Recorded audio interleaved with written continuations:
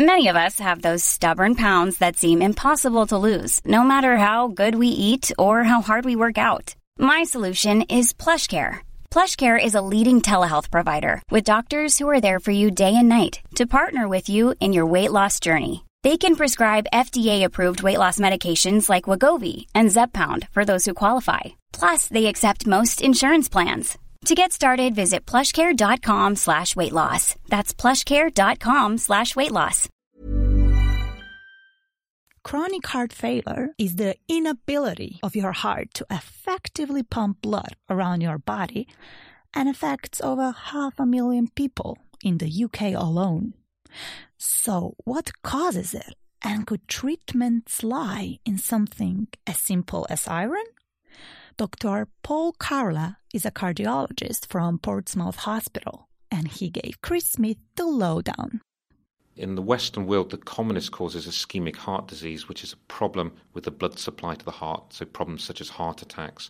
And in those situations, there can be irreversible heart muscle damage. But there are other causes. High blood pressure can cause it, even viral infections. And what we're also better understanding is that there can be a genetic predisposition to developing heart failure. If I had heart failure, how would I know? What symptoms would I describe to you as my doctor?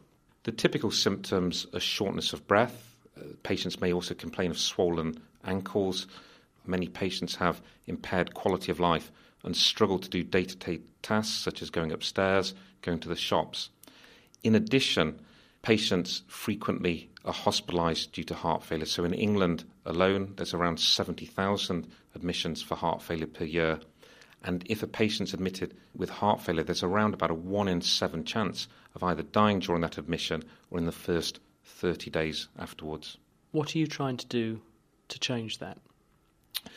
So around 50% of patients with heart failure have an inability to use or absorb iron effectively. And low iron in heart failure is associated with a worse prognosis and greater symptom limitation.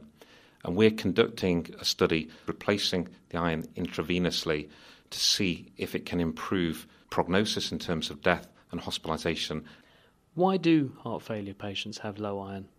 When people have heart muscle impairment, there are many other areas of their body that work inefficiently, and the inflammatory immune system becomes overactive.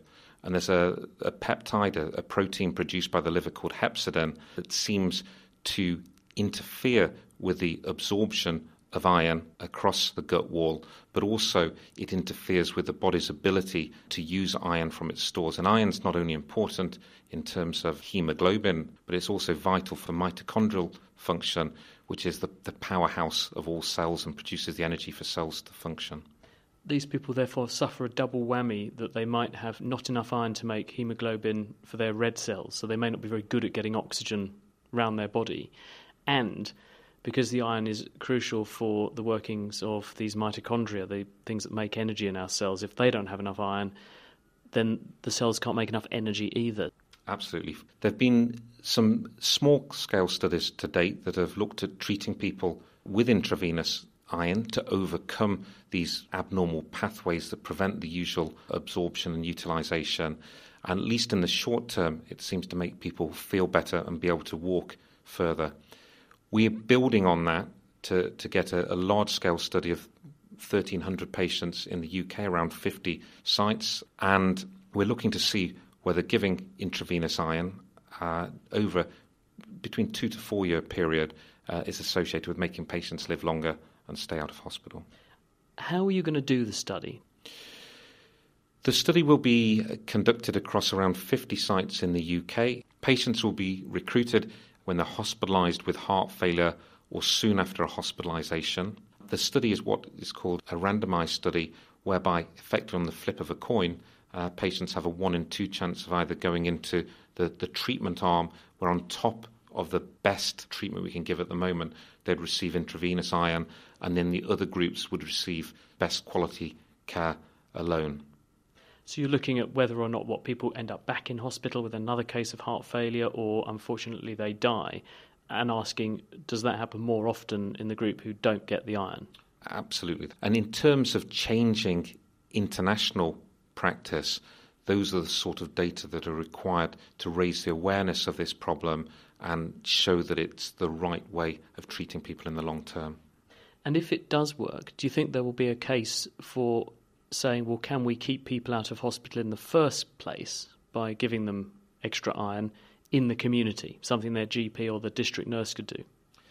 I think there's a role for looking for iron deficiency early in the disease course, and as well as optimising patients' care for all the drugs that we know that work, then iron would become a component of that. And whilst initially we spoke about some of the adverse prognosis with heart failure, what we do know is if patients can be got into the right system and onto the right drugs, actually the outlook for them can be much, much better. Hi, I'm Daniel, founder of Pretty Litter. Cats and cat owners deserve better than any old-fashioned litter. That's why I teamed up with scientists and veterinarians to create Pretty Litter. Its innovative crystal formula has superior odor control and weighs up to 80% less than clay litter. Pretty Litter even monitors health by changing colors to help detect early signs of potential illness. It's the world's smartest kitty litter. Go to prettylitter.com and use code ACAST for 20% off your first order and a free cat toy. Terms and conditions apply. See site for details.